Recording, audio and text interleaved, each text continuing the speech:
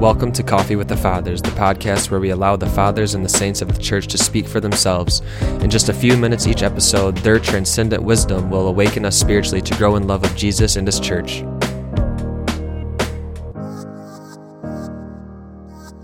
Today, as we sip some of our coffee, we're going to be hearing from Saint Irenaeus from his treatise against heresies, and this is titled, The Sending of the Holy Spirit.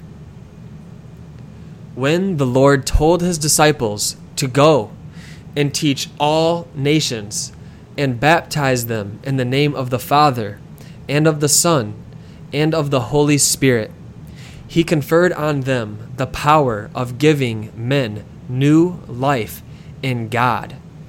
He had promised through the prophets that in these last days He would pour out His Spirit on His servants and handmaids, and that they would prophesy. So when the Son of God became the Son of Man, the Spirit also descended upon Him, becoming accustomed in this way to dwelling with the human race, to living in men, and to inhabiting God's creation. The Spirit accomplished the Father's will in men who had grown old in sin, and gave them new life in Christ.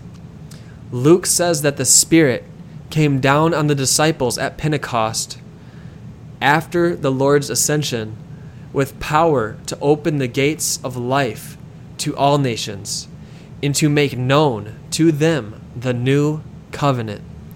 So it was that men of every language joined in singing one song of praise to God, and scattered tribes, restored to unity by the Spirit, were offered to the Father as the first fruits of all the nations.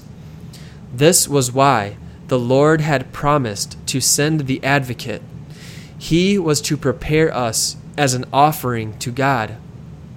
Like dry flour, which cannot become one lump of dough, one loaf of bread, without moisture, we who are many cannot become one in Christ Jesus without the water that comes down from heaven.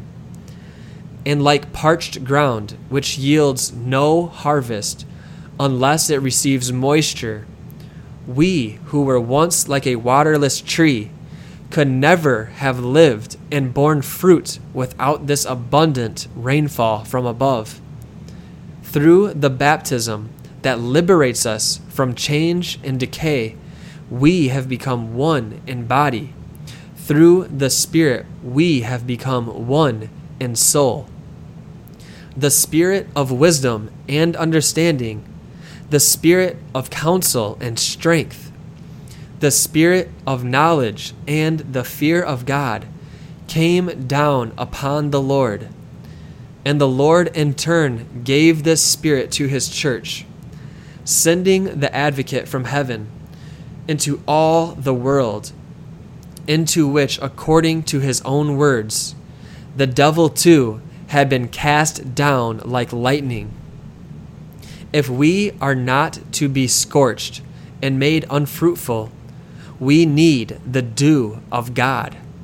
Since we have our accuser, we need an advocate as well. And so the Lord, in His pity for man, who had fallen into the hands of brigands, having Himself bound up his wounds, and left for His care 2 coins bearing the royal image, entrusted Him to the Holy Spirit. Now, through the Spirit, the image and inscription of the Father and the Son have been given to us, and it is our duty to use the coin committed to our charge and make it yield a rich profit for the Lord.